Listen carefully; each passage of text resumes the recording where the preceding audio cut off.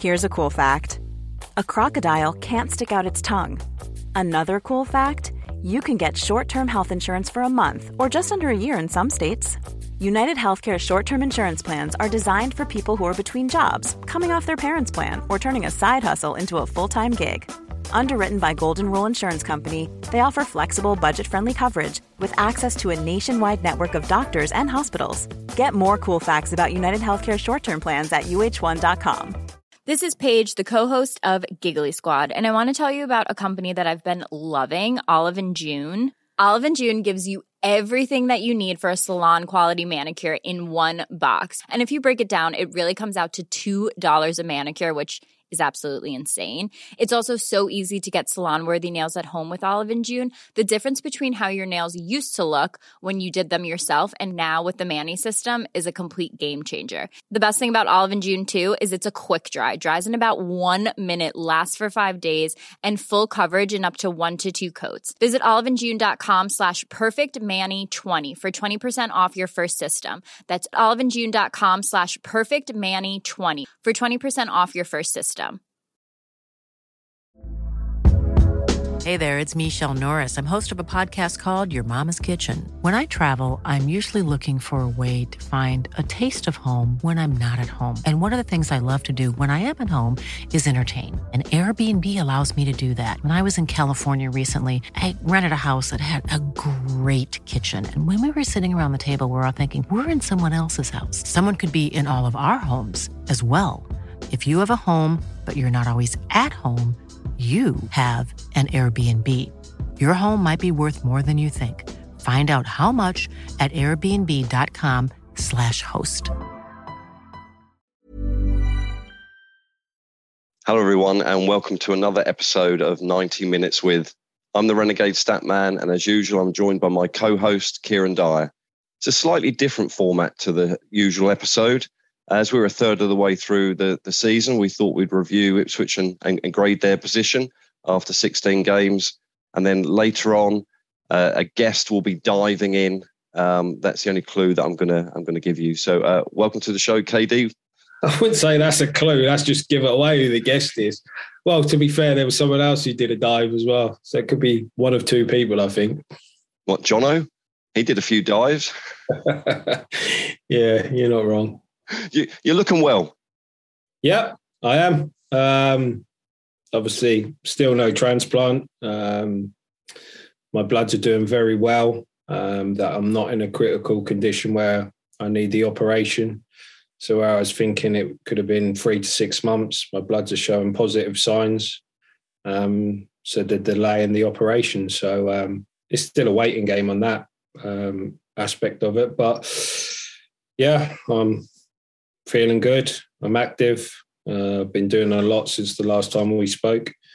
So yeah, there's a lot to get through. Yeah. Any interest in the job market, or is it the health still? It's very hard to put myself forward for a job, because I could sign for a job and then within 6 months I'm gone for a couple of months while I have a liver transplant. So I've been more active I've watched a lot of games in every league. Been up to Chesterfield to see Dobra play. It's good to see him rediscovering his form that he lost when he was on loan at Colchester. Seen Division 2 games, Division 1 games, Premier League games, European games. I was fortunate enough that I went and done an England camp, which was great. So I'm working with the elite and seeing the elite of our country play. We played a couple of games against Italy, so that was great to get them juices flowing again. John McDermott, who's the FA technical director, he's got a massive role at England. I was lucky enough to spend 3 days with him solid, picking his brains, having good conversations of how Gareth works, how England works, how he sees a manager at football clubs working. So, yeah, I've been keeping myself really busy and really enjoying it. Fantastic. Any standout England players in the training camp for you when you were there? Yeah, there's always 4 or 5 at that level where you think, they usually say it's very hard to predict the future for a 17-year-old and 18-year-old because it's just potential at the moment. But there were a few promising youngsters where you'd go, definitely one to watch out for. But obviously, I won't name names. Don't think it's right for me to name names, especially when I don't work with these people on a full-time basis. Yeah, don't name their names until you've signed them up as you're their agent. Then that's the time to do it. I would never be an agent. I don't like that business. It's a cutthroat business. It's a dog-eat-dog world out there as agencies. But yeah, I've been asked to be an agent when I first finished football, but it didn't appeal to me. Being what's the word? A celeb who goes on TV shows was the thing I was looking forward to, and then did that and got bored of that, and then I found my real passion. My real passion is coaching, and like I said, I think I left Ipswich. Was it March time? Yeah, March time. I left Ipswich, and like you said, when I went with England, it gets the juices going again, but. Again, because of my situation, it's very hard for me to commit to anything. But like you said, when you've got a lot of contacts, obviously Craig Bellamy and Vinny are at Burnley, top of the Championship. I can go up there whenever I want and see how they work and maybe take a session. And Paul Cook's invited me, obviously, because I've been up there to see Dobbs. I could do sessions. And then you've got John McDermott, who's letting me go along with England camps. I can still practice my craft and learn my craft and be on the training pitch without actually committing to a full-time job. So, it's good. And you've been spotted up at Playford Road a few times this season. Yeah, that's again, like I said, because I've watched football, not just professional football. I still call them the 21s.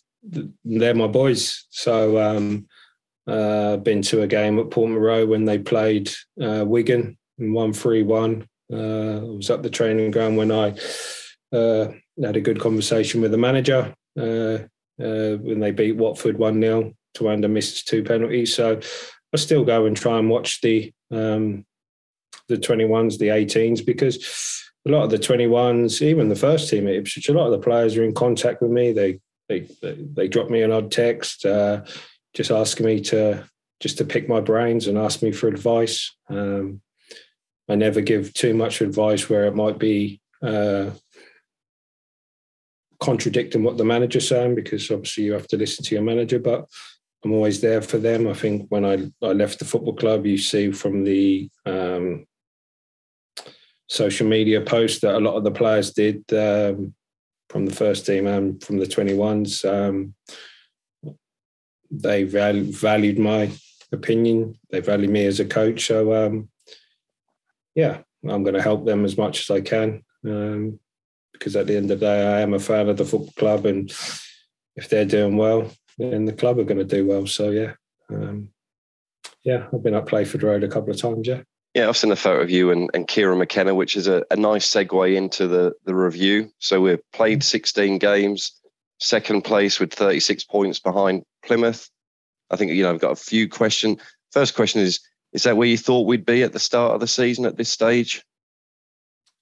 You would have hoped that we would have been in the top 2. Obviously, the ambition of the club at the start of the season was to get promoted. So to be second, 5 points clear of a third place team, I'd say that if I was grading the season a third the way through, it would be an A. Not just for on the pitch as well. I think off the pitch, it's been absolutely, we couldn't have wished for a better start.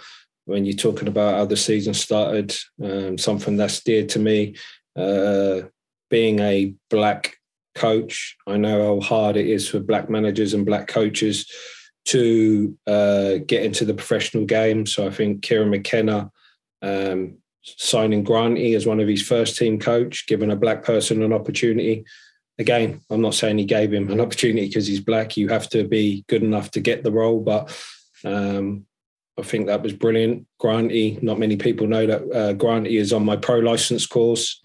When he was on our pro license course, which started last season, he was still a fourth choice goalkeeper at Manchester. He's got a wonderful way about himself. Everyone loves him on the course. He's very humble. He wants to learn. He wants to improve. And obviously when he left, when he gave up his career, I think David De Gea put a wonderful post out there saying what a great guy this bloke has been for me. And I think when you've got one of the best keepers in the world posting, we're just talking about the 21s, how they posted about me, but you got the best goalkeeper in the world posting about Granty's character. It just goes to show how valuable he is to the coaching staff at Ipswich. Again, speaking to the 21s and a few of the first team players, he's fitted in like a glove. And I think that was a great appointment by Kieran McKenna. Then you've got the kit. The kit has been absolutely magnificent. You've got Burley's Bar, which is a great, what is the word? It is a great, it just shows you what George Burley means to the football club. The boxer, Wardley, getting him to do the promotional campaign, Ed Sheeran signing on for more shirts. Like I said, it's all been an A. And then on the pitch, we've won a lot of games when we've not been at our best as well. And it just goes to show that they say a good team is when you don't win at your best. And I think a lot of fans are saying this is a game we'd have lost last year. This is a game we would have drawn last year. So, everything's going well on and off the pitch. But again, we're only in October, well, nearly November, and leagues and achieving things, nothing happens in November. It's all about May. So it's been a brilliant start. Also talking about the A, I was a guest at Plymouth. I know someone who's an ambassador of Plymouth. The chief executive of Plymouth invited me to the game. I went there. I would have never have gone to the game if I didn't realise how far Plymouth was. I thought Plymouth was just around the corner for Bristol. Like 6.5 hours later, I'm like, what the hell am I doing going to this game when it was on Sky? I couldn't believe how far. And then I'm in there kind of like director's box, and I look to the right and the whole away end is just like full. And I'm just like, what the hell? Couldn't believe it. And then obviously I went to the Cambridge game in the Pizza Cup the other day.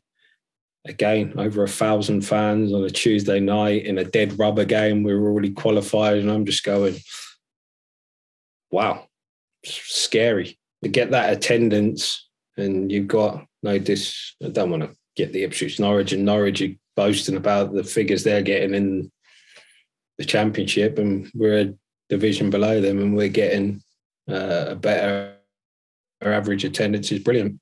I would have given us probably an A+ rather than an A, but because we lost in the League Cup to Colchester, which if we'd have played them 100 times that exact same game, we'd probably win 99 times out of 100. It was just one of them games where we just could not score any chances. And then us being second and not first, which just goes to show the form Plymouth are on. So, it's been a fantastic season. And like I said, we're only our third way through, and let's just strap in and let's see how the season goes. Who's been your signing of the season? Oh, I always, because I've got that development, I'm a development kind of coach, I think, because I've worked with kids and you try to develop them. I think the signing of the season, I look at who could be a massive asset to the football club. And Leif Davies. I knew all about Leif Davies from when, obviously, it was a major position that Paul Cook was looking for, and he was one of the players on the short list with Coulson. That was him and Coulson. They were going to be the left back, and at the time, no one thought they could get Leif Davies. He had a wonderful pedigree. Leeds thought really highly of him. He was strong. He was powerful. He was quick. He was up and down like a modern day fullback.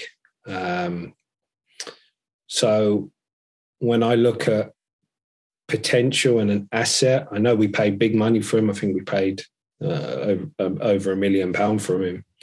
So it just goes to show that if a League One club is playing for £1 million for a fullback, then they must think very highly of him. And I think he has got the potential to play in the Premier League. It'd be nice for him to play in the Premier League with Ipswich, but I do think that he can go on to the next level. He had his injury problems last season. I think Scott Parker took him on loan at Bournemouth, so it didn't kind of work out. But it took him a while to get adjusted. I think the majority of his time he has been as a fullback. He's now playing as a wing-back, and it's took his time. But in the last game, you see that he's nearly up to full pelt, and I think that he'll be the best signing for Ipswich. Going through the other signings, seeing the great video that Ipswich put out of the scenes after the game, Richie Keogh. I had my doubts about Richie Keogh as a sign. I'm thinking, why are we signing a 36-year-old? But you can tell he's a leader on the pitch. I think Cameron Humphreys came out and did an article before the Cambridge game and said how him and Dominic Ball give him great advice, not just about football, but about life and stuff like that. He's a good mentor. And you just see him, the way he was hugging players and going up to the crowd and celebrating. I think he's going to be a real leader for that squad. I think he's good enough to play in our team, by the way. Don't get it wrong. I see him against Cambridge. I know it was a dead rubber and you could say it was only against Cambridge, but he was the best player on the pitch on the day. I thought he absolutely cruised it. Very good on the ball. He's played at such a high level in his career. But we haven't seen too much of him. Obviously, the striker we signed from Burton, it's been unfortunate with his injury, so I can't really comment on him. Then the one that splits the fans is obviously our striker, Freddie. And I would say the way our gaffer sets up the team and we are trying to dominate possession, a lot of our play goes through our number 10s more than where he was at Rotherham and it would go bypass the midfield and straight into the striker. And if you look at the league goals he scored against Plymouth. He could have had a couple more that day, and then obviously he scored 2 the other night. And what I'd like the fans to actually look at in them 2 games is that Plymouth pressed us high and they went man for man all over at the back, pressed us, tried to get the ball high up the pitch. And so did Port Vale. So when teams press you and they give you space to play, once you beat them, Freddie scored all his goals. But the majority of the teams that I've seen who've played Ipswich this season, they've come not to be beat. They haven't come to win. They've come not to be beat. So most teams are playing with a back 5. So you've got 5 on the edge of the box. You've got 4 in front of them. And you look at James Norwood, you look at Piggott, you look at Macaulay Bonne last season, even when the gaffer first came in and we were on our great run of form, they weren't really prolific. And obviously everyone's talking about Freddie hasn't really set the ground running, but I'm telling you now as a player, it is very, very hard to play against the low block and break teams down all the time. And it is especially more harder for a striker because you've always got the centre half marking you and the other one covering you, if you know what I mean. So everyone could be man for man on the pitch, but the centre forward always has 2 against him. So it has been challenging for him. What was really good for Freddie, I think, is though he was in the right place. He was in the 6-yard box to get a tap in, which I liked. And I wouldn't be worried about having a prolific striker. You looked at, I'm not comparing Ipswich Town to Man City by any means, but Man City won the league last season. Their top goal scorer was De Bruyne with 14 goals. But the great thing about Man City, they had De Bruyne on 14, Mahrez on 13, Sterling on 12, Foden probably on 10, Rodri on 8. You know what I mean? And even with Ipswich this season, they're talking about, we need a striker, we need a striker. We're the second highest goal scorers in the league. I think Plymouth have got one more goal than us. And I think Peterborough have got a lot of firepower. They have the same amount of goals with us. So as long as we're getting goals from all over the pitch, then I don't think it's a real problem. But for Freddie, I do feel sorry for him because we are playing against a low block a lot of the time. And you look at Jesus last season, okay, he wasn't a regular for Man City last season, but he scored 8 league goals and he was a centre forward in the best, the most dominant team. So it just goes to show how hard it is to play against the low block. I think that let's judge him more at the end of the season, how many goals he gets. Marcus Harness has contributed a lot. The thing with Marcus Harness, I always watched him and I always liked him, but he was a winger. And I feel that sometimes he's uncomfortable playing as a 10, getting in a pocket and on the half turn. I don't think that really is his strengths, if you know what I mean. But you can't argue with his goal return. But obviously there's times where people have said Wes Burns isn't playing to the same level as last season. I'd be interested to see Marcus Harness some games high out, wide and right, where he's a winger and using his trickery and stuff as well. But again, this is just my opinion. Listen, the gaffer Kieran has done many things wrong. So, talking of Wes Burns' form is, again, last season we were so dominant down the side with him and Danasi, and teams overload that side to stop. And I just think that's great that Leif Davis is now coming into his own, because, okay, you're going to overload that side, then we'll kill you down the left-hand side. And 2 of our goals came down the left-hand side. So if we've got firepower down both sides, then I think Wes Burns teams will have to start. Well, they won't be able to double up that side because we're so good down the left. And I think Wes will come into his own. So the signings they've just enhanced the squad. Obviously, Don Ball again. Haven't seen too much of Don Ball. I watched the game the other night. He got tired towards the end and gave some balls away, but that's to be expected when you haven't played that many games. But again, he seems to be a good leader, and I'm not going to judge Kamara after his game, because I can remember Sonny Aluku's first game in the Cup against Newport, and I was just like, wow, if we signed like a 50-year-old man. That's what I thought at the time. And then obviously when Sonny got up to match speed, he was my favourite player, Ipswich. I love Sonny. So unfortunately he's injured. So let's not judge Kamara from his performance against Cambridge, because he's been out for a long time. Two players I want to speak to you about. One is Christian Walton, and the other is a young 18-year-old who scored on his full league debut on Tuesday night. Thoughts on them? Walton seems to really blossom to me from where he was last season, particularly with his kicking in that area.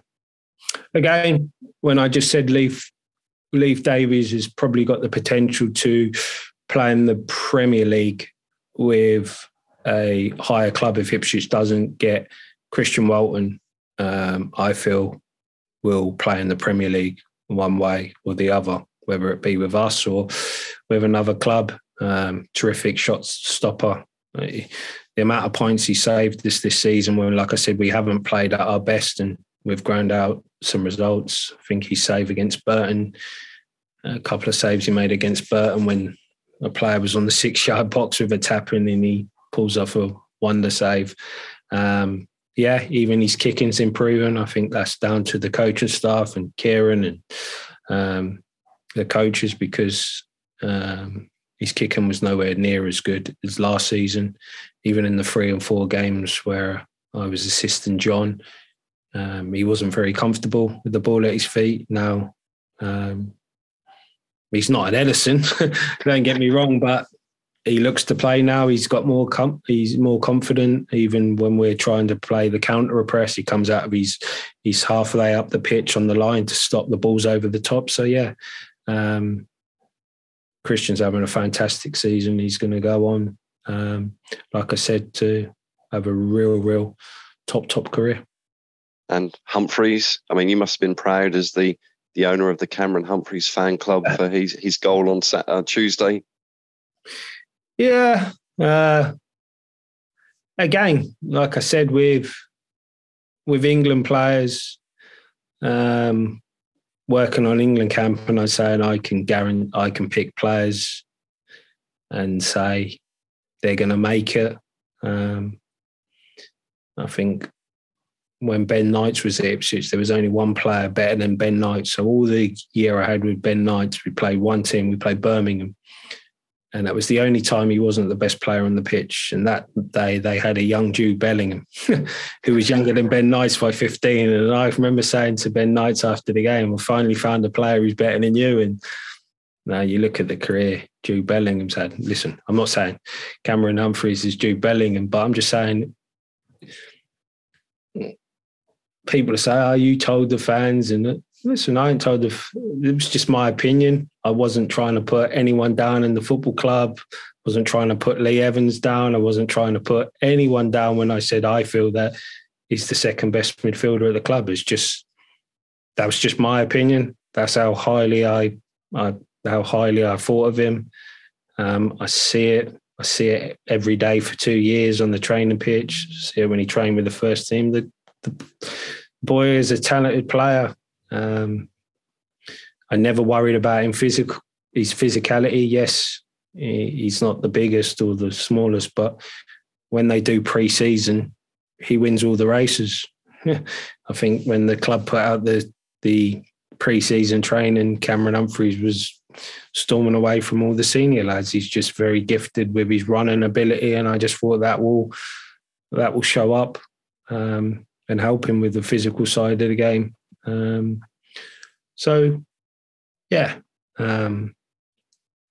Hopefully he has a big part to play this season. I think now the gaffer and everyone will know he can be trusted.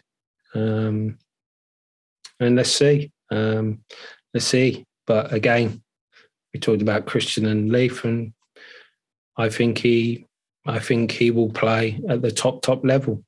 I'm 100% sure of it. So let's watch this space. But I'm really committed on that. And I don't want to gloat or thing, because at the end of the day, I always say this, like, how much can a coach really help a player? I think the science, if they break it down, is what we can give a player 10%, maybe 10%. So 90% it comes with him. He's a God-given, talented kid, like a lot of like Flynn Downs. So all we do is we can give them some guidance, but it's all down to them. It's not down to me or Ads or Brian why Cameron Humphreys is part of the first team squad. It's not down to Kieran McKenna, and it's down to Cameron Humphreys. And I think it was brilliant that he came out and talked about.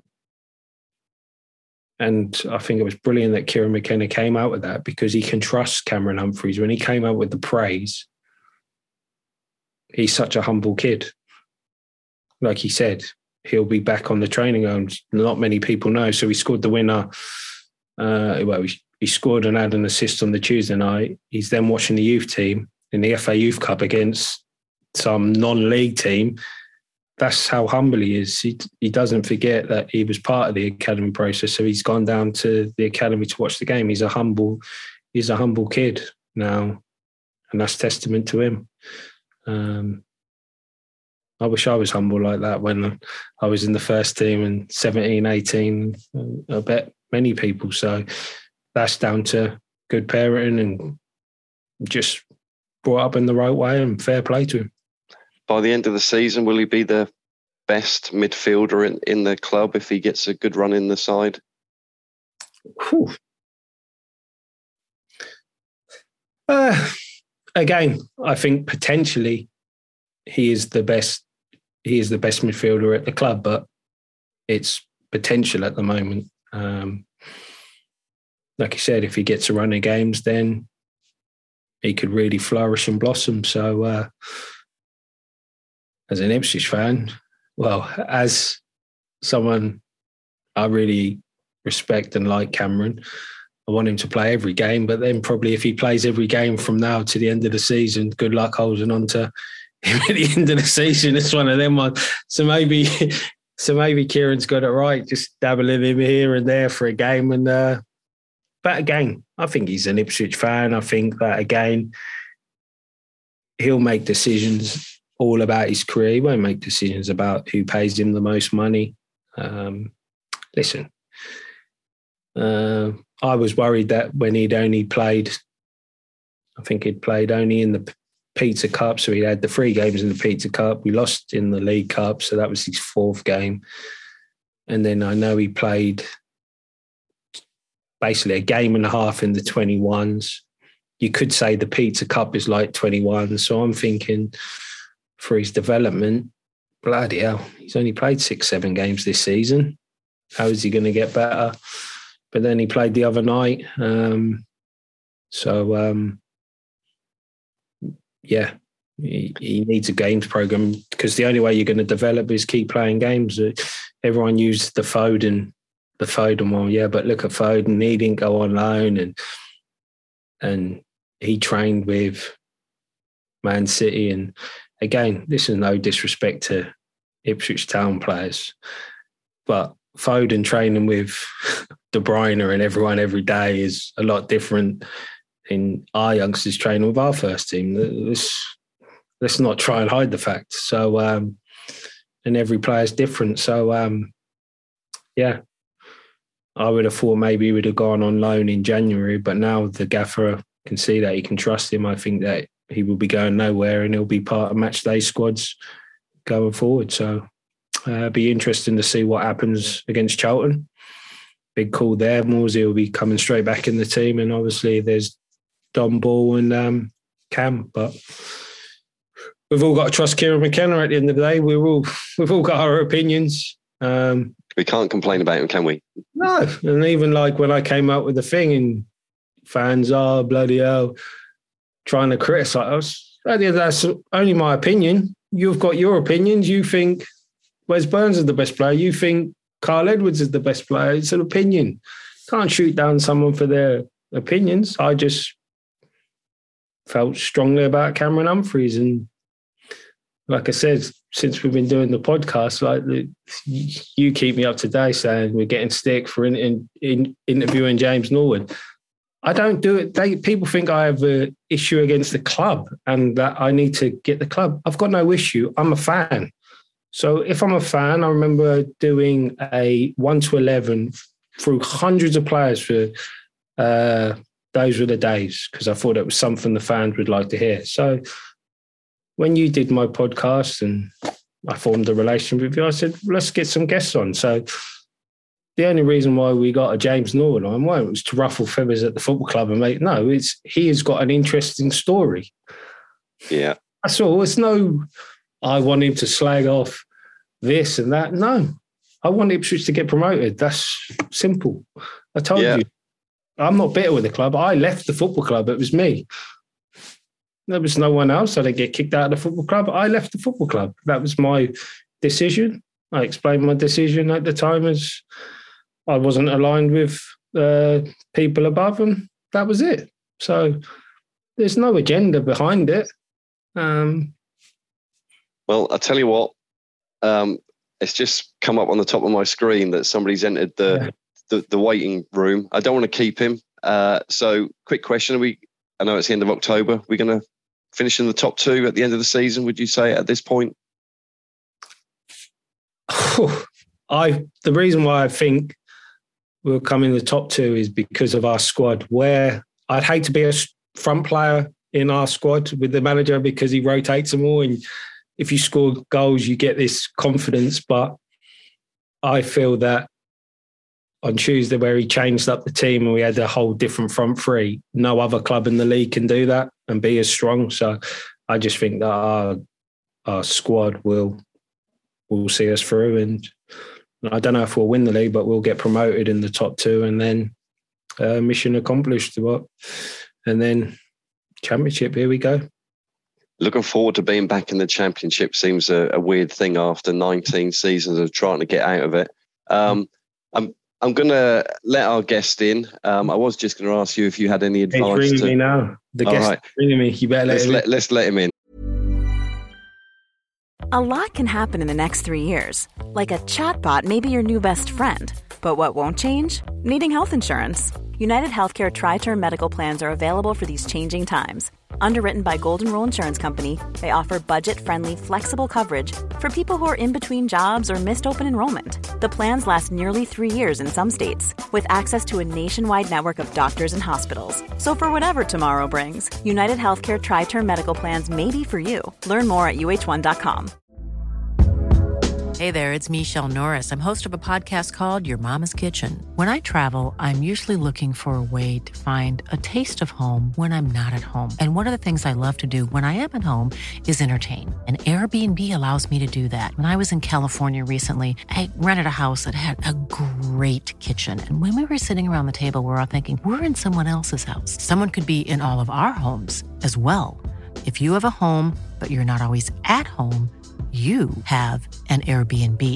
Your home might be worth more than you think. Find out how much at airbnb.com/host.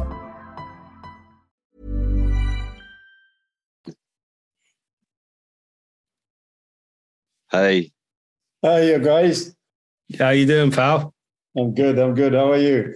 Yeah, good. We were just overrun talking about Ipswich so far this season. So nice. Well, we've got plenty of to talk, so they're doing well. So it's a good time. What do you think of Ipswich this season? Do you think they're going to get promoted? It looks like, and they look quite strong. So I don't see who's going to compete with them really. I mean, Plymouth, they have unbelievable start, but how long they can last, who knows? And you look at the other teams, who are behind them. Sheffield Wednesday, big disappointed last night, drop points. And this is, I think, the difference for me. If you drop points, the teams who are near to the relegation zone, I think they're going to cost you a lot at the end of the season. Yeah. But I think Ipswich, I see the advantage because Ipswich doesn't seem to drop any points against the team who are bottom half, so that's a good sign for them, I think. That was the problem last season, stat, weren't it? I don't think we beat any of the clubs that came up the season before, which is mind-boggling to think about it. The 3 clubs that came up, we didn't win any of them games, which is, you do the points there, that's probably 11, 12 points gone already, which can make all the difference. Exactly. What are you doing with yourself now? Quite a lot, And I've been spending lots of times in UK, meeting people, going watch games, and also I've been meeting lots of different coaches, sports science analysts. I think it's a good time to use that time when you've got in your hand because. Kieran, I mean, you've been at the club as well and working with the youngsters, but when you're in, you kind of in that bubble, so you kind of forget the outside area. So now I'm using this, and of course being in Finland right now is not helping, but at the same time, I travel in Europe a lot. I'm going tonight the special one is in town, so I'm going to watch the game. HAK against Roma. Jose Mourinho is coming down, so it's always good to see those European games as well. So you learn quite a lot from them as well. So when Paul Cook left, did you? Because you've come out and said that you have applied for the manager's job at Ipswich. Did you apply when Paul Cook left, or was it more after Mick McCarthy left? Or I did twice actually. When Mick left, and also when Paul left. So Paul Lambert or Paul Cook? Paul Cook. Okay. So we both know the club inside out, and for me, I think it's very important. Also, I always said, Ipswich is not just a normal, usual, another club. It is something special, and I think you have to know the surrounding, you have to know the area, the people, and that clubs mean a lot to those people, because there is nothing else at Ipswich apart that Ipswich town, the Tractor Boys. And I think you have to understand that. And for me, being there a couple of years, I kind of understood pretty quick, Listen, Kieran, Newcastle is another one. Newcastle, you have to be there physically, I think, to understand the meaning of those supporters, how much that means to the club. You see a lot in TV, but unless you're there every day, you've been there much, much longer than me. Yeah. Unless you're there physically to feel it, that you don't understand from the TV screen. It's impossible to explain, yeah. Yes. So that's how I see Ipswich a little bit like that as well. Yeah. And, I thought I knew what was going on. Did you ever? Because, we both have, we lived there long, and you still live there. I spend loads of time there as well now. And, what's people who worked at the club, people who worked previously. So it was easy for me. And I kind of had the idea where need to be changed to have that success, or start to having that success. And because I felt Ipswich left a little bit with the past, with your era, my era, because, we used to play great football, and that's what cost the club a little bit, and the fans will still thinking we're good football inside and we have to play great. But I think we lost that little bit, both identity, we lost identity, yeah. Yes. And these kind of things, I think, but surely things I think start to change now. Did you get an interview process at the time for the job? No. I did send my proposal. Yeah. Actually, that time was still Marcus Evans in charge. And I know for a fact he made some decision based on my proposal, because I think I gave him quite a lot of information about the club, what happened since he took over. And I think he was surprised, because some of the question was raised at the club next day. That was based on my proposal. Yeah. And he makes some changes after that, my proposal. And he said he's going to come back to me, but obviously they never came back to me. And, and in a way I understand, they probably have somebody in mind and stuff. And I think that time they appointed also Paul Lambert, Yeah. I see your brochure at the time. It was a fantastic little pamphlet of information you had and who you'd be bringing in with you. It was very impressive, I have to say. It's just a shame you didn't get to pitch your ideas.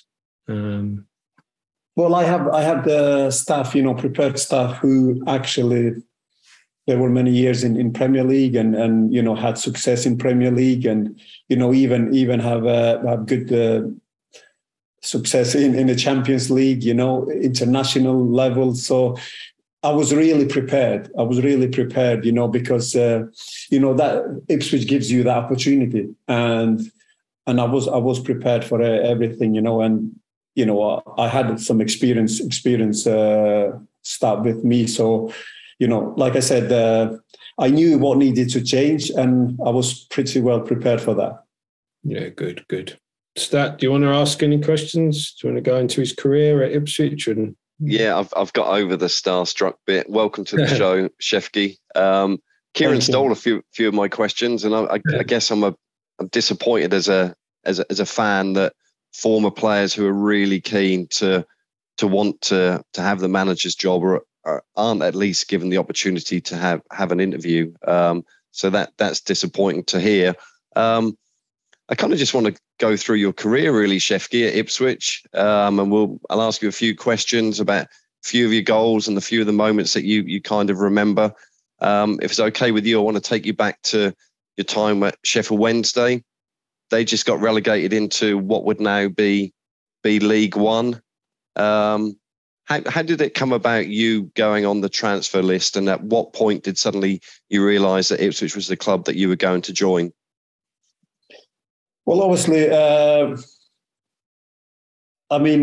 Kieran knows well when the manager changes, they always seems to have their preferred players, or should I say, and that time I was Sheffield Wednesday, and the manager changed, and obviously the new manager comes in, and he just I wasn't one of his favorite player, and lucky enough, Joe Royle got the Ipswich job, and Willie Donachie was the assistant coach at Sheffield Wednesday. So Willie left next day. The day after Joe, I think it was Monday announced that Joe got the job.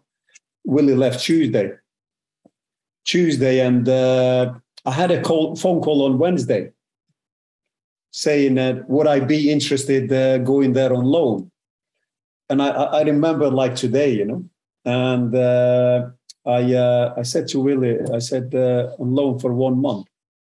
I said, not really. I said 1 month goes very quick. The Ipswich, is the other side of the country.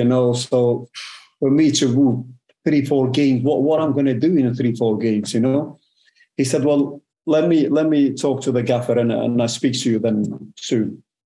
So then about an hour later, the phone call, gone again, and he said, listen, we want to get you for 3 months. And let's get you down here for 3 months, and then see how things goes, and maybe we can add that more time on. So I said, okay, in that case, 3 months is different. So I'll want to come. And he said, okay, you go in training tomorrow. Don't mention anything to anybody. You don't know anything, and we will sort it out. So I said, okay. I went on Thursday in training like nothing was happening. And then Friday morning, the assistant called. He said, big man, the gaffer wants to speak to you. I said, speak to me about what? He said, I don't know. You need to go to see him. So I went, it was Chris Turner. I went up in his office. He said, listen, we had a phone call from Ipswich. They want to take you on loan. I said, all right, Ipswich. He said, yeah. I said, okay. So he said, well, listen, I think the clubs are more and less agreed. I think you just need to speak to them. And if you agree with them, then you go and join them. So obviously everything was agreed, with before, and I said, okay. He said, listen, if you're going to go there, don't train with us today, just in case anything can happen. So I took my boots, took everything. I said goodbye to the lads and went home. I was living in Manchester, and then Willie was living in Manchester as well, because we used to travel together when we were Sheffield Wednesday. Some of the away games. I didn't have to go to Sheffield and then go to the game. So Willie picked me up and we go together. So Willie said, okay, you stay home. I'll pick you tomorrow. And we go straight to the hotel. We played the Watford away on that Saturday. So Willie picked me Saturday. We met the team in a hotel for the pre-match. And Joe said to me, he said, listen, big man, you've got to start the game on a bench first half. Have a look a little bit what we do and how we play. Obviously, they explain, but he said, just have a look at it and you come on the second half. And then I sit on a bench and then they scored. Watford was winning 1-0 after first half. And then 15 minutes before half time, they told me to go in a warm-up and I came on. And as you probably remember, that almost my first touch, I scored the equaliser, 1-1. And then Jim scored a free kick, 2-1. And from then, it was history, you know. After a couple of games, they will start singing, sign him up. And then, obviously, I think after 3 weeks, I signed permanent. So it was a great start. And from then we won 7 on a bounce. And actually, I have somewhere the CD. You know, we used to do those CDs before when it was the Magnificent 7. So I still have somewhere that. Brilliant. Fantastic. It was a great pass from Jim Magilton for you. I think it was about 6 seconds you were on the pitch and stuck it away. I want to just jump to October. Crystal Palace, we played them away. We ended up beating them 4-3. You scored a goal right at the end of the game, and I always remember the commentator saying that you were under a bundle of Ipswich players. Do you remember that game at all? Believe me or not, I do remember almost everyone. And this one, the guy from Switzerland sent me the other day that link. Crystal Palace Ipswich. And the goal, it was in the end the goal when Tommy Miller played it over and I just lifted it over the keeper and he put the message there. So I do remember, you know, it was amazing. And to be fair, Kieran, you know this, those goals when you score the last minute, you know, that especially away from home, that gives you huge boost. You think we are something great here, you know, and you know, we had some great memories, you know, so that time. So for me, Ipswich always is a special place and a special club, because I always say, you know, Ipswich give me that platform, you know, to go and play Premier League football. Do you feel that team should have got promoted? 100%. 100%. And you had some fire. We had that unbelievable, you know, team, to be fair, and the way we played. And I think because we were so open, we had that mentality. If you score 2, we score 3. If you score 3, we will score 4.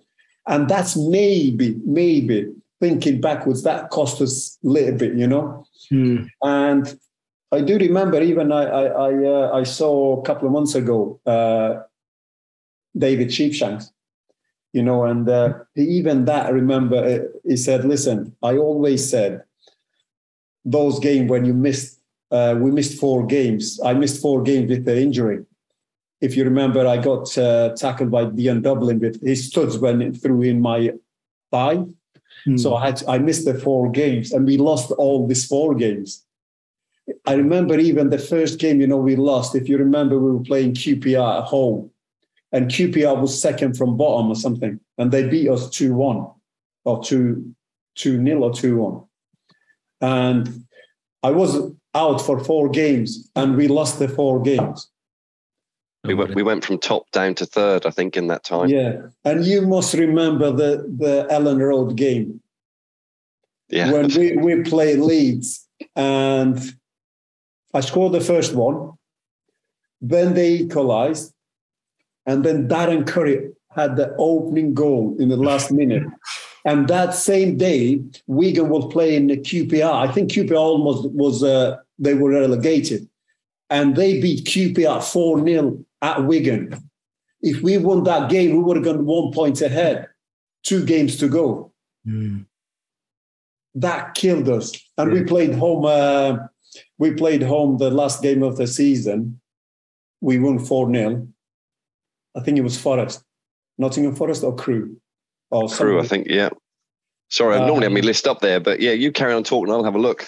And then we went Brighton away, last game of the season. So it was like, we need to win 4 or 5, and they had to lose by one or 2. And we I scored quite early on the game away.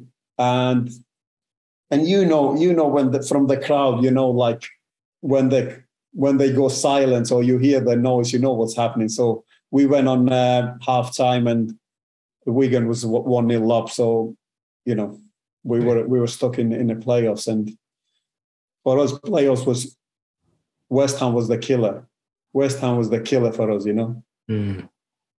It was, Kieran, some of the clubs, you just cannot get the results against them. Yeah. And that season we were unbeaten at home till New Year, and West Ham came on. We were playing West Ham at home, and we lost. We lost to them, and we lost twice in the playoffs. I mean, the first season I was there, West Ham were 3rd, we were 6th, and we lost to them. And the second season, we were 3rd, and they were 6th. Yeah. And I think we had like 21 points or something. Yeah, they underachieved though, because when you look at their team and the players, Matthew Etherington was great at that level and Bobby Zamora. Yeah. We were the 2 best teams in the league, I think, at that time, with the firepower and the personnel as well, but just wasn't to be. And it's funny though, like you're saying about,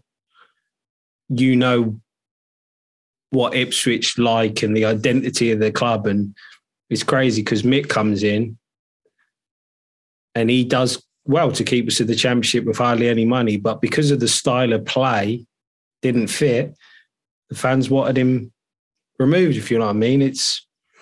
So when you were saying like, knowing that would have given you an advantage if you had your pitch, I think that's very important that fans have a massive say now and they want to be entertained and they want to enjoy what they're watching. And that wasn't the case with Mick, even though, like you said, his results and where he kept coming, he even got into the playoffs. But if you're a fan and you don't want to just be seeing the ball lumped and into the corners and turn them over. I think this is the problem nowadays because, sometimes you have to know what you wish really, even the fans. And for me, it was so important because I honestly felt, that started to get the disconnection between the fans and the team. And I had that in my mind, if I was to get the job, I wanted to have some opening days, in training. So actually fans can come and watch and get the feeling a little bit what we want to do and how we want to do. Because, for example, I mean, every single coach wants to play fantasy football, everybody, if you ask anybody, but again, you have to understand the team you've got, the opportunity you've got, and how can you get the best out of the squad you have? Sometimes you have to put the game on the side and things, because nowadays football become results games. If you get the results, people accept. But and like you said, Mick done an unbelievable job because of that. What he has in his hand, and of course, Mick wants to play fantasy football and wants to win 4 and 5 and stuff. But when you haven't got the squad, you can't really do that. Yeah, 100%. Was the 6-4 win over Crewe back in January 2004 one of the craziest games you've played in? Oh, well, this is like I said before, this is the team we had. This mentality we had. If you score 4, we score 5 or 6. So we were not. It was unbelievable, the team, and honestly, not just the way we played, but the spirit we had in the team. It was amazing. And I remember, I'm looking the shirt of Jim. He was amazing. And Aaron told us a good story about you and Jim. Aaron that you wanted to kill Jim. Yes, I would have backed you to kill Jim. we were going to have a proper fight, Reading away, you know. Let me guess, he was moaning at you, was he? Yeah. He always moans. It was a funny, but this is the mentality we had, and absolutely, I love that. And honestly, from that day, next day in training, everything was fine. Yeah, we become best friends, you know, because I think sometimes has to have a bad thing to kind of understand the personality of your teammates, because. You know, you've been all sorts of changing rooms, and you also. I've had a player fight me on a pitch. Well, exactly. So that's kind of. I mean, I remember. I remember that day with Jim. Oh my God. So what happened? Was he just moaning again? Was he? No, actually, you must know, we were Reading away. Yeah. And 92nd minute, we were 1-0 down or 2-1. I think 1-0 down. We equalized 92nd minutes or whatever it was. We put the ball in the middle. They put the ball in the middle. One pass short, long ball in the box, headed to what? We lost the game. So they scored straight from the kickoff. They scored straight. And obviously everybody was disappointed.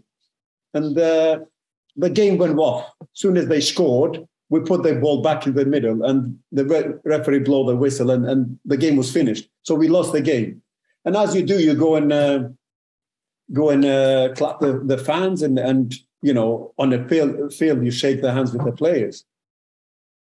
And I came to Jim, shaking the hand, and he told me to, you know what? Yeah. So I said, what? He goes, you heard me. And run on the field.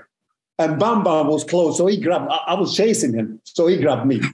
So he slowed me down. And as I walked in, oh, honestly, Kieran, I remember like now. You know, at Reading, there was those doors would flick, you know, like inside out, you know. So you just, and I didn't see. Gaffer was just gone in. And I actually kicked the door. And Gaffer went like this. He didn't know what was going on. And I went to Jim, Papa.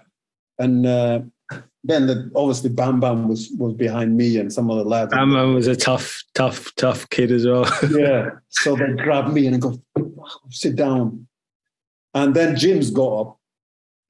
He goes, maybe you can beat me. Or he said, if you fight me, you have to kill me. Otherwise, I will kill you. Honestly, I got up and threw everything I had, and I was running at him, and the whole squad got up, and then I started shouting. So that's where we sit down, and then, you know, of course we were both disappointed. And, you know, when he says that on that heat, you know, straight after the whistle, you know, you take everything personal, you know.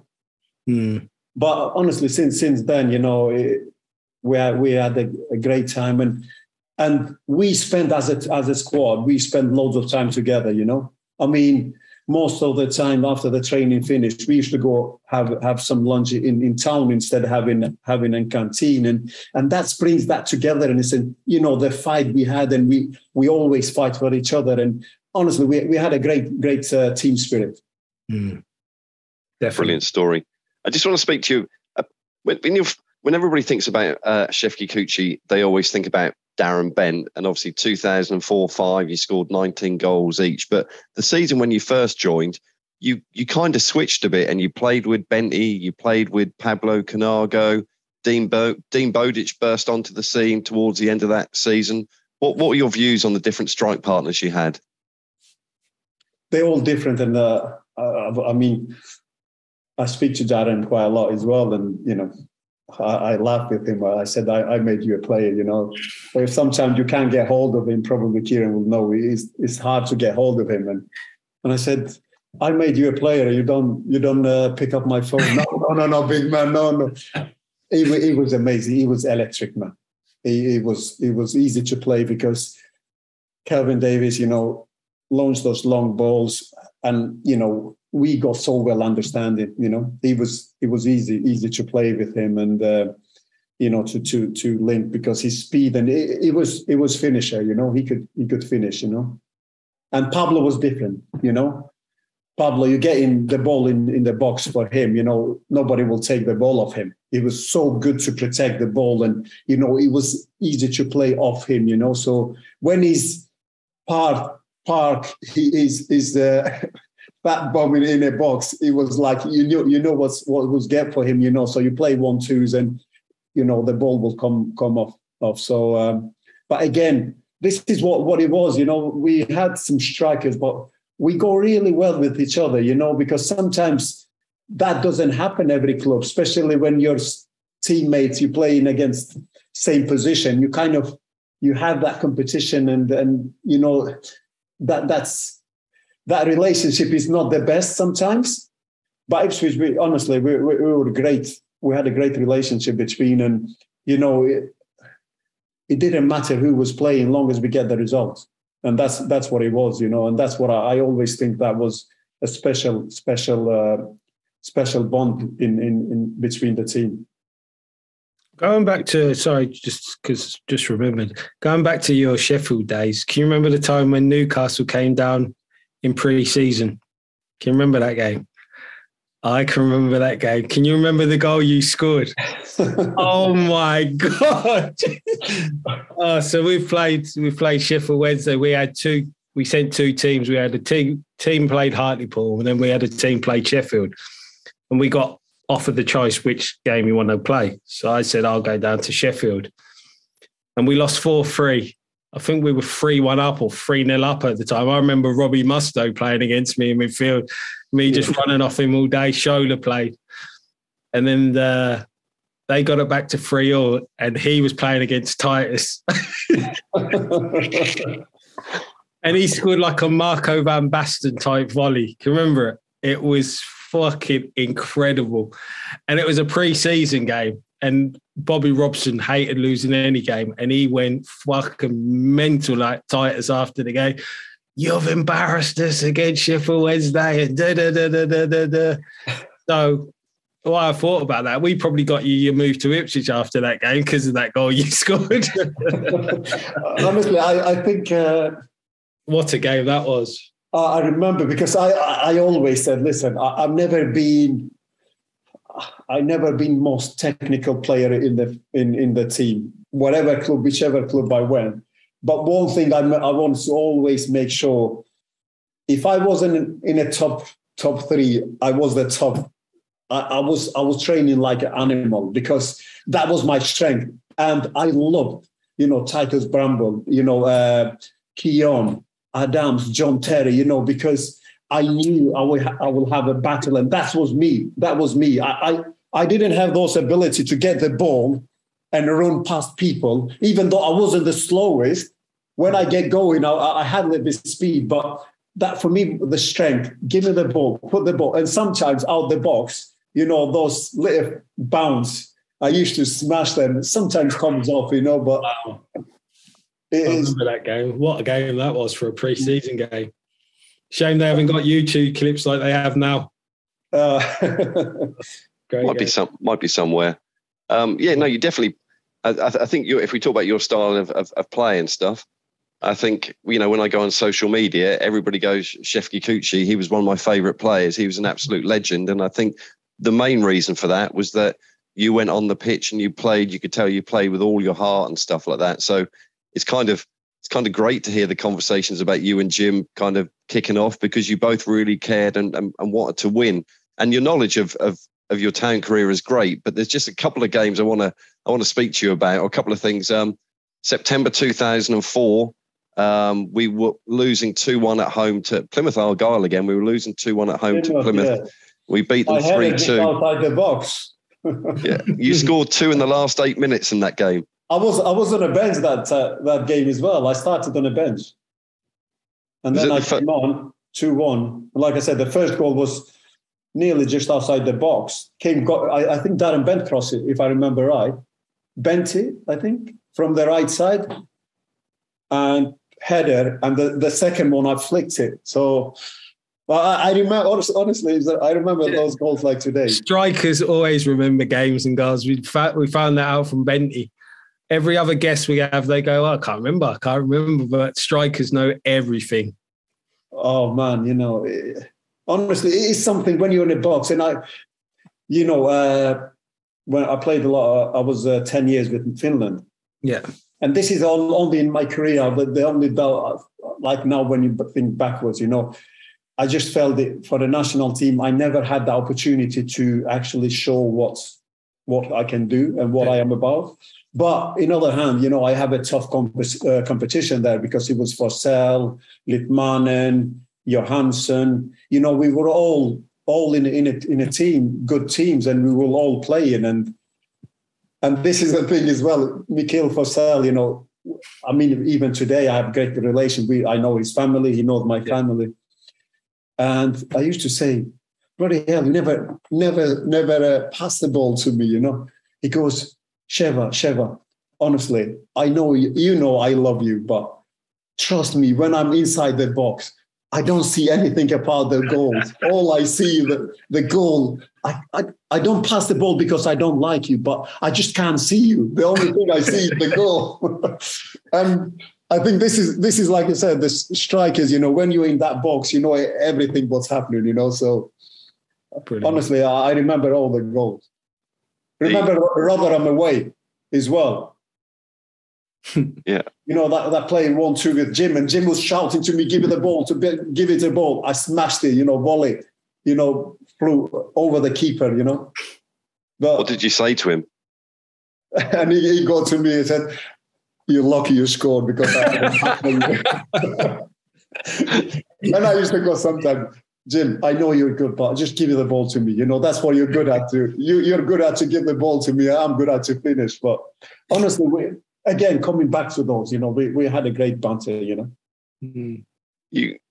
Your final goal for Ipswich was in the first leg of the playoffs away to West Ham. We were 2-0 down in that game, and you brought it to 2-2. We don't want to dwell on it too much, but I don't really think the team really seemed to turn up too much in the second leg. And sadly, what happened after that was that the likes of you and Darren Benn and Tommy Miller all kind of go. And obviously we as fans, we just read things that are in the paper. But, at one point you were offered a 2-year contract to stay, and then the contract was withdrawn, and then you ended up going to Blackburn, who were in the Premier League. And I think Joe Royle said that he wouldn't stand in your way. But what was going on in the background for you to finally leave the club and move to Blackburn? Honestly, this is the truth, and like I always said, if we gone up to Premier League, I will never ever change the club. I will finish my career there. But everybody's dream is, even now today, to play Premier League. It is somewhere where everybody, the whole world is a dream of everybody. And I remember like today, because honestly, like I said, I still have great relationship with Joe. I still speak to him. I still speak to David Shipshanks, and we had a chat. And as they know, because I turned down, believe or not, 3 times I turned down Norwich, and because of that feeling, how I good on you. Honestly, it was like when I came after 3 weeks. I was at the office with Gaffer, and then I had a phone call. The agent told me, and then it was Norwich. Honestly, they were double my wages. They wanted to get me to Norwich, and I remember Joe going down the stairs in the reception. He goes, "Big man, is that Norwich?" I said, "Yes, Gaffer." I said, get up in the office, put that phone down. And I said no. I said no to Norwich. And then a couple of months after, they came in for me again. And then when my contract was finished, they rang me again, you know. But I said no. And the situation with Ipswich was very clear. And I remember the chairman came and said, listen, big man, they were both with the gaffer. We're not going to stand in your way. You're being very special to us, and we want to be special to you. The chairman said, listen, we wanted to be a Premier League. We can't at the moment. We cannot give you that opportunity. Your contract is finished. I let you go and speak to the Premier League clubs, whoever you might have. But if you don't sign the contract with the Premier League club, please do not do anything before you speak to me. He said, I'm ready to do something which I never done before, because what you've done for this club, I want to be honest with you as well. I'm ready to do something which I never done before. He said, you have your difficulties. You know, we have players here who they sat on the stand, they didn't care, they got their wages, they got the salary. You never had, because Joe told me once, the second season, he said, we went to pre-season in Denmark. We landed there. After first session, he said to me, listen, go and speak to your agent. You're not going to play for Ipswich anymore. What happened? I don't know. So you find another club. Honestly, I went mad. I was crazy. And I didn't know why. Because like you said, the first season we were doing really well and I've done okay, you know. And when he said to me that, I remember I called my agent. I said, listen, what Gaffer told me. He said, well, that's what he's been telling me, you know, but it's different when I told him he has to come and say to you, because the agent said to me, you know, the manager wants you to leave. I said, no, I had a great season last season. I don't want to leave, you know. So when he said that to me, I said, listen, I will show him. So I remember I didn't play any preseason game away. So I was training like, honestly, I went mad, you know. I just put my head in that. I wasn't talking to anybody. I just trained. And then I had, just before last preseason game, I had a phone call. I was going to go to Germany. I had a Bundesliga team who called me. So I said to the gaffer, this is what happened. And they said, okay. He said, if you want to go, you can go. So then I took my boots and everything, and they called me. He said, the guy, he said, listen, make sure you get your boots, you know, because you're going to train a couple of days with the team. I said, what do you mean I'm going to train? I'm coming doing medical, you know, and sign the contract. He said, oh, you're just going to train 2 days just to see how you get on with the team and stuff. I said, is this a trial or what is it? He said, no. I said, listen, I'm not coming. So I turned it down. No, come. I said, no, I'm not coming. You know, this is not what we agreed, you know. So I went next morning and I said to the gaffer, I said, listen, I'm back. He said, what happened? I said, I don't know. They changed the conversation and, you know, so now they want me for a couple of days to train. I said, I'm not going. He said, okay, you stay. And then after a week, he phoned the agent and he said, Shefki's been absolutely different person since we spoke. So probably we will keep him. So from then, I never missed a game. The only games I missed, it was those 4 games who I got injured. And because of that, I think the chairman, you know, respect me. And that's what he said. Yeah, if you don't sign the Premier League, please don't do anything before you speak to me.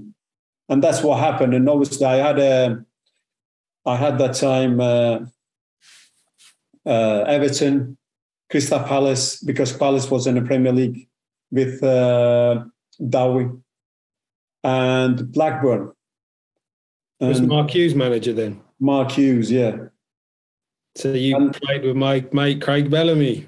Yeah, he made my mind up. Like when you look his career, and actually when he walked through that door, soon as he walked through that door, and his present and everything.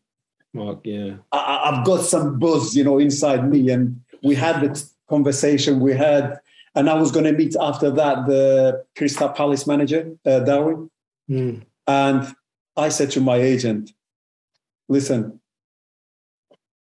this guy is something on him." I said, "I want to play for him," and that's what I make my mind up, really, Blackburn had a great season that year as well, didn't they? The season before, I think 3-4 games before. Yeah. And that season we finished sixth, so we qualified for Europe. Yeah. And I had a good season, and I always said, you remember Cinema Pongo? Yeah. The Liverpool player. Yeah. He absolutely killed me. Because I was doing really well. I think I scored 7 goals before Christmas. Yeah. And in January, we signed him on loan from Liverpool. And he must have in contract because, he come from Liverpool, he has to play. So then from January on, I was on a bench all the time, Yeah. And that's killed me because I will definitely will go on a double figures on that season. Yeah. How did you find Craig Bellamy? Craig was unbelievable. Eh? Good player, eh? He was unreal, Very demanding as well as a teammate, weren't he? Very demanding. Bit like Jim, isn't he? Bit like Jim. Exactly, but he's honestly, when on earth is like animal. Yeah. When he was fit, he carried the team on his own, Yeah. But I remember Blackburn, he was God, man. He could do anything. Yeah, of course. He was late on starting in the training because I think his boy was at Cardiff. Yep, that's right. Yep. So I don't know. You remember the Blackburn, the training ground? Yeah. It was the building here where we changed in the car park. On the top, there was the 4 pitches where we trained, and down the bottom it was the goalkeeper area where they would train. So the always goalkeeper go there. So when the keepers come to our field, we knew there's games to play. So he used to call goalkeeper coach sometimes, Itchy. Leave the field empty because I'm going to land with helicopter there. So just before training. Oh man, he was class, man. But he could do anything. And yeah. The funniest thing was when we were playing on Boxing Day. So the gaffer said, "Listen, go and have lunch with your family." We were away to Middlesbrough. Yeah. Go have lunch with your family, and then you come. We train in the evening, and then we travel from the training. From after training, we go to Middlesbrough. So everybody was in a changing room, one missing. Of course, it's Bellas. And the gaffer goes, "Okay, let's go out. We're not going to wait him for hours. Yeah. We train. If he comes, he comes. If not, we leave him out." So we go. Everybody goes in a train on a field. The next minute, you can hear the helicopter, and we didn't think it's going to be Bellas. We thought Bellas is not turning up. Yeah. And then he landed on a car park behind the stadium, and everybody thought, "What's going on?" And then, like the car park, you have to walk all around, to come to the changing room, a Blackburn. Yeah. So instead of hurry up, and trying to go around and get changed and come to the train, and he's like walking as nothing happened, as everybody's on time and everything. And Gaffer goes, "Bellas, whenever you're ready, we're all ready, So we start doing a bit circle and stuff. And then he goes, instead of coming and say, "Sorry, lads, I'm late," and everything, he goes, "Oh, bloody hell. you only find by landing with helicopter. It's not easy. This Blackburn is not easy place to be. Oh man! But honestly, he was, like you said, when he was fit, honestly, he was unstoppable. Yeah, good player. Who became the manager after Mark Hughes when you were there? I actually left. Oh, you left because was it Graham Souness? No, Graham Souness was before Mark Hughes. Oh, he was before Mark Hughes, was he? Actually, it's quite funny because when I came to Graham Souness was the one who kicked Craig Bellamy out of Newcastle. That's how Blackburn got Craig Bellamy. So Souness left Blackburn to come to us. And then Mark Hughes went in to replace Souness. Yeah. It was when I was at Stockport, before I went to Sheffield Wednesday, Blackburn wanted to sign me. And I actually went there for the week. We agreed to go there for a week. Because, the manager Stockport said some bad things about me. He doesn't get on with the players and blah, blah, blah. So anyway, they said, okay, let's have him here, just to see how we get on with the team. So I went there, and I remember we agreed to go for a week. But that week, Sunday, Blackburn played Chelsea away, and then Tuesday they had the Man City at home FA Cup game. And I remember, Monday was no training. It was like for some they would warm down, some would warm up for the Tuesday FA Cup game. And Souness told me to come to the changing room. So I was there for a pre-match and everything, so I was with the team. And then Wednesday we had off. And then Stockport called them back. He said, listen, we need him back. He said, no, we agreed that the terms and everything, I just wanted to, I haven't even spoke to him yet. He said, no, we got some injuries. We can't let him go and blah, blah, blah. So I had to go back. And then it was funny because 3 years after, I signed again for Blackburn. Crazy. Let's fast forward to March 2008. You returned to Ipswich on loan, this time from Crystal Palace. I read that you were transfer listed for gesturing to the Crystal Palace fans. Was that true? Oh, man. Yes, that's true. And I never... It was strange because, again, I've never been Neil Warnock's favourite. Neil Warnock hated me because every time I used to play against his team, I always scored. And honestly, I remember we played Sheffield United. When I left Sheffield Wednesday, came to Ipswich, Alan Quinn went to Sheffield United. And I used to stay over Queen's house, quite a few times when I was Sheffield Wednesday, because like I said, I lived in Manchester and I was traveling. Sometimes I stayed with Queenie.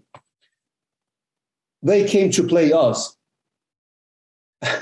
And he goes Queenie said, that, what's wrong between you and the gaffer? I said, what do you mean? I said, I don't know your gaffer. I only know he's Neil Warnock and he's your gaffer. But I said, I don't know him, So he said, he hates you.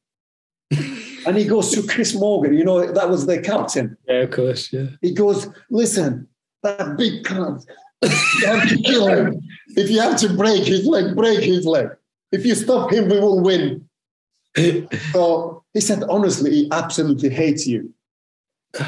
And obviously we played them next day. Because I went to the hotel, they were staying in Woodbridge. So I went to see the lads, and the next day we played, we beat them 3-0 and I scored 2. And he was fuming. And then he came to Crystal Palace and he wanted me out.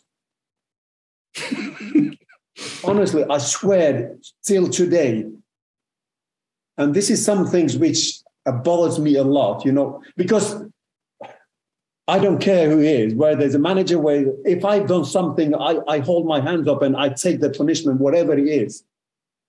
But if the people say something about me which is not true, I hate it. And I'm the worst person to deal with. If it's nothing true, then I hate it. I remember we played Wolves at home. Of course, I didn't have the best game. And as a centre forward, if you don't touch the ball 2-3 minutes, and then when it comes to you after 3 minutes, you can't get hold of it, bounce off you.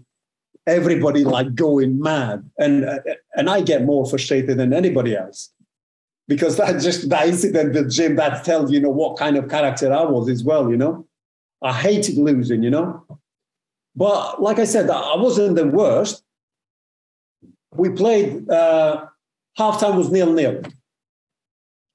And I remember like today, he said, we started the game, 3 minutes, the ball come to me, bounce off me. Oh, the crowd goes mad.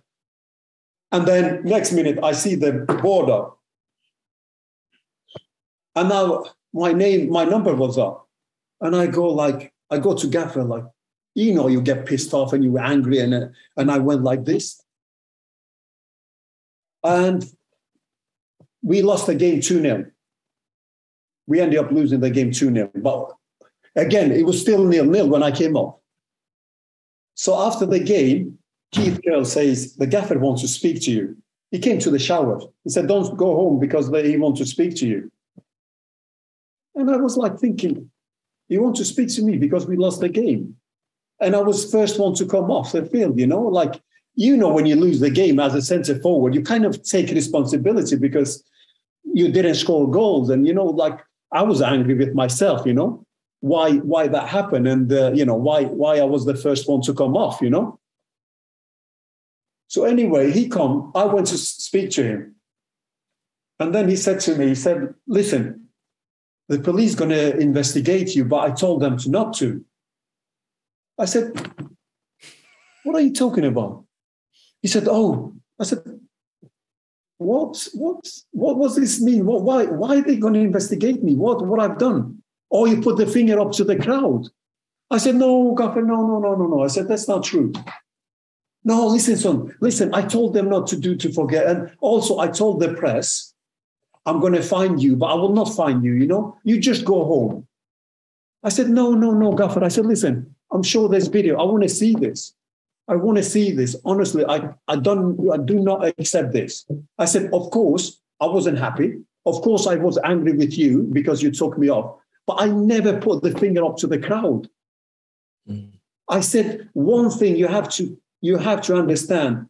I have few clubs, but wherever I be, I always have a great relationship with the fans because they know I give everything. I'm not the most popular player, but I fight.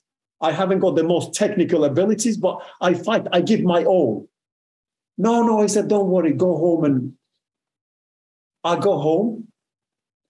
And we got next day, everybody in because we lost the game.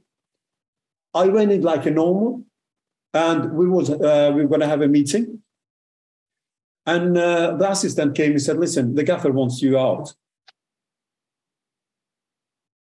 I said, well, what's going on here? So anyway, I went out. He was in a corridor. He goes, big man, listen, you go home, have a few days rest. I'll let you know when you come in. I said, Gaffer, I don't need rest. What's going on? I don't want you in meeting. I'll call you when to come back. I was thinking, what the hell is going on here, He said, I call your agent. I told him I'm not going to find you, but you have a couple of days off. And of course, I knew because I wasn't his favorite player, And I went home. I worked 5 days. I hear nothing. I called my agent.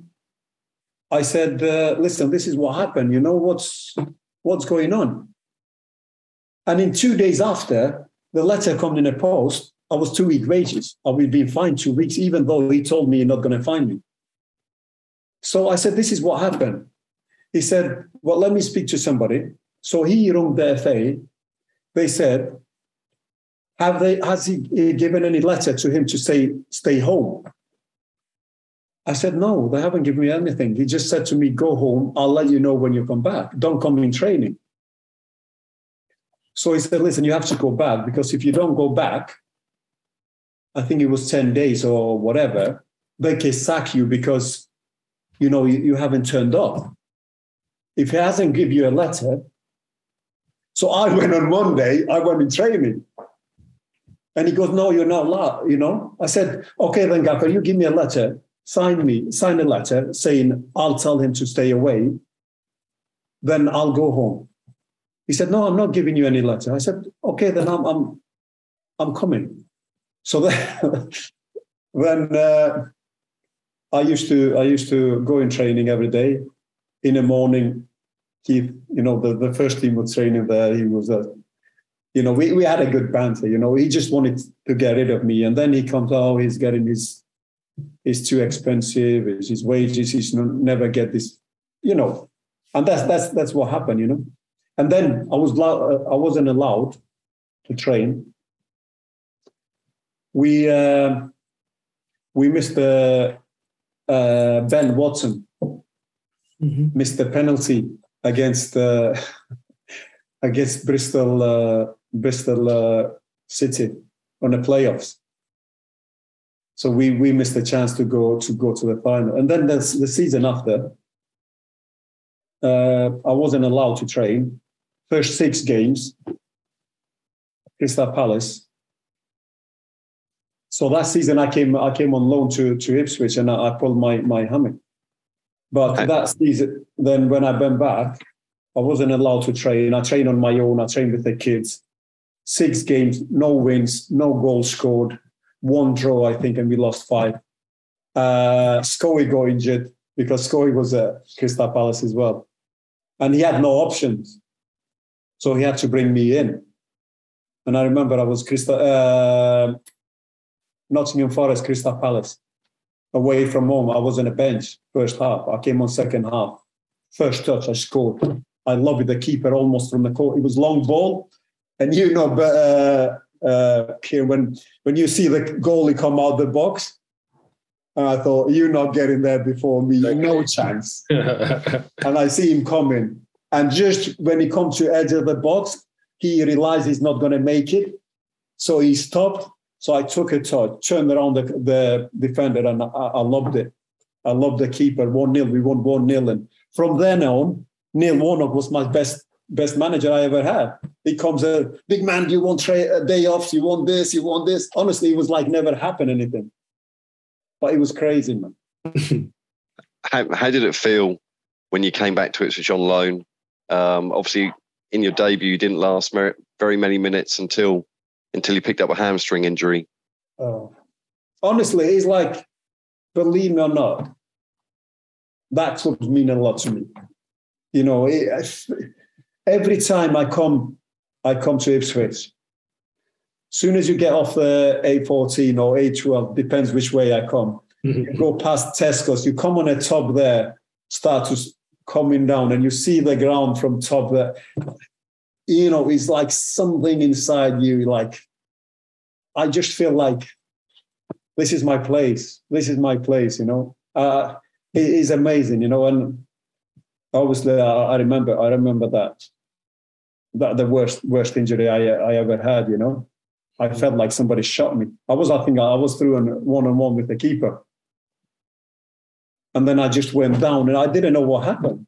I caught up, and as soon as I stepped, I went down again, and my hammy was gone. And probably because I didn't play a lot, I didn't play that time at all. I was at Crystal Palace, but I wasn't playing, and I think that had a big impact on me. What was Jim the manager like compared to Jim the player? Totally different. And I would love to carry on and playing, because like I said, I have loads of respect for him, and he was a character. And I think in football, you need that, you have to have characters, to have success, I think. 100%.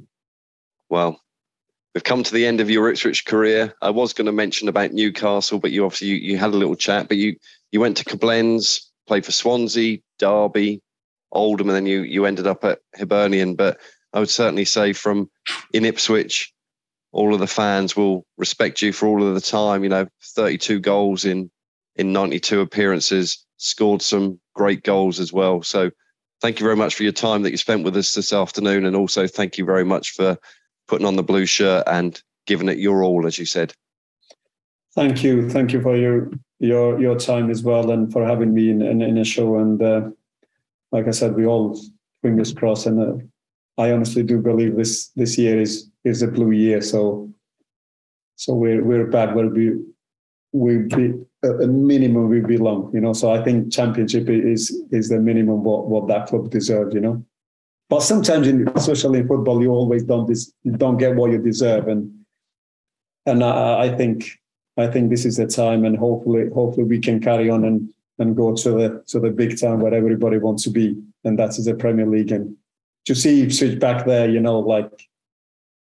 will make my day. Yeah, like I said, it's been really fascinating, some great stories, and you can see your passion for the club just oozing through. And I'd love to see you back at the club in some capacity, whether it be a manager or a coach one day. There's a lot of talk that Kieran McKenna will eventually get poached by one of the big boys, and obviously he's doing a fantastic job, and hopefully not. But if that was to ever be the case in the next couple of years, then I'll be definitely vouching for you to be given an opportunity. I would love to, and like I said, for me, it's not.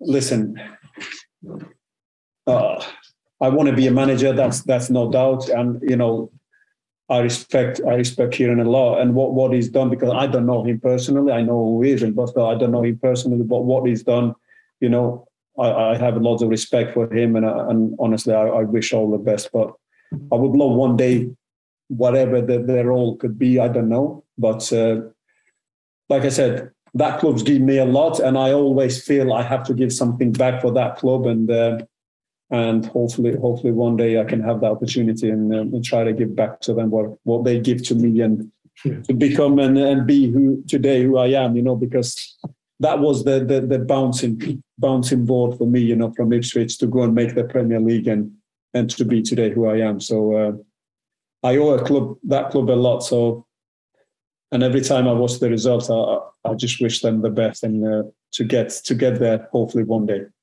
And if you do ever become Ipswich town manager, you got to promise to bring Jim as your assistant. I definitely believe it or not. Honestly, I wanted when I was some of a couple of players, even Darren Bent, I was having in a thought, and I already had a chat with him, because I think to bring those personalities, those guys who they've been there, and fans have feeling towards them, that's how you make that connection. And yourself as well, being there, you've been now with the youngster as well. Those people who means the clubs mean a lot to them, they're ready to sleeve their sleeves up and do their work, because there's lots of work to be done, and that's where you get those people when actually they know the area, they know the club inside out. Yeah. Brilliant. Thank you, Shefki, for your time. Thank you. Thank you very much. Thank you. Yeah, keep in touch. Will do, buddy. Yeah, I enjoyed that. But so I can say this bit now. I couldn't believe it when it was like Shefki Kuqi is waiting in the dressing room. He was just kept talking, and I was thinking, hurry up and finish up. But yeah, brilliant. Thank you so much. I'm going to message my daughter, because when you joined, she was 2, and she had a little T-shirt of the Shefki Kuqi swan dive, and you were her favourite player. And one question I forgot to ask you: Did you when you were young? Did you practice signing autographs for when you were famous? I heard that you did that when you were in school. A little bit. Fantastic, brilliant. Thank you. Okay, Paul. Shefki. Cheers. Nice one. Take care. Mom deserves the best, and there's no better place to shop for Mother's Day than Whole Foods Market. They're your destination for unbeatable savings, from premium gifts to show-stopping flowers and irresistible desserts. Start by saving 33% with Prime on all body care and candles. Then get a 15-stem bunch of tulips for just $9.99 each with Prime. Round out Mom's menu with festive rosé, irresistible berry chantilly cake, and more special treats. Come celebrate Mother's Day at Whole Foods Market.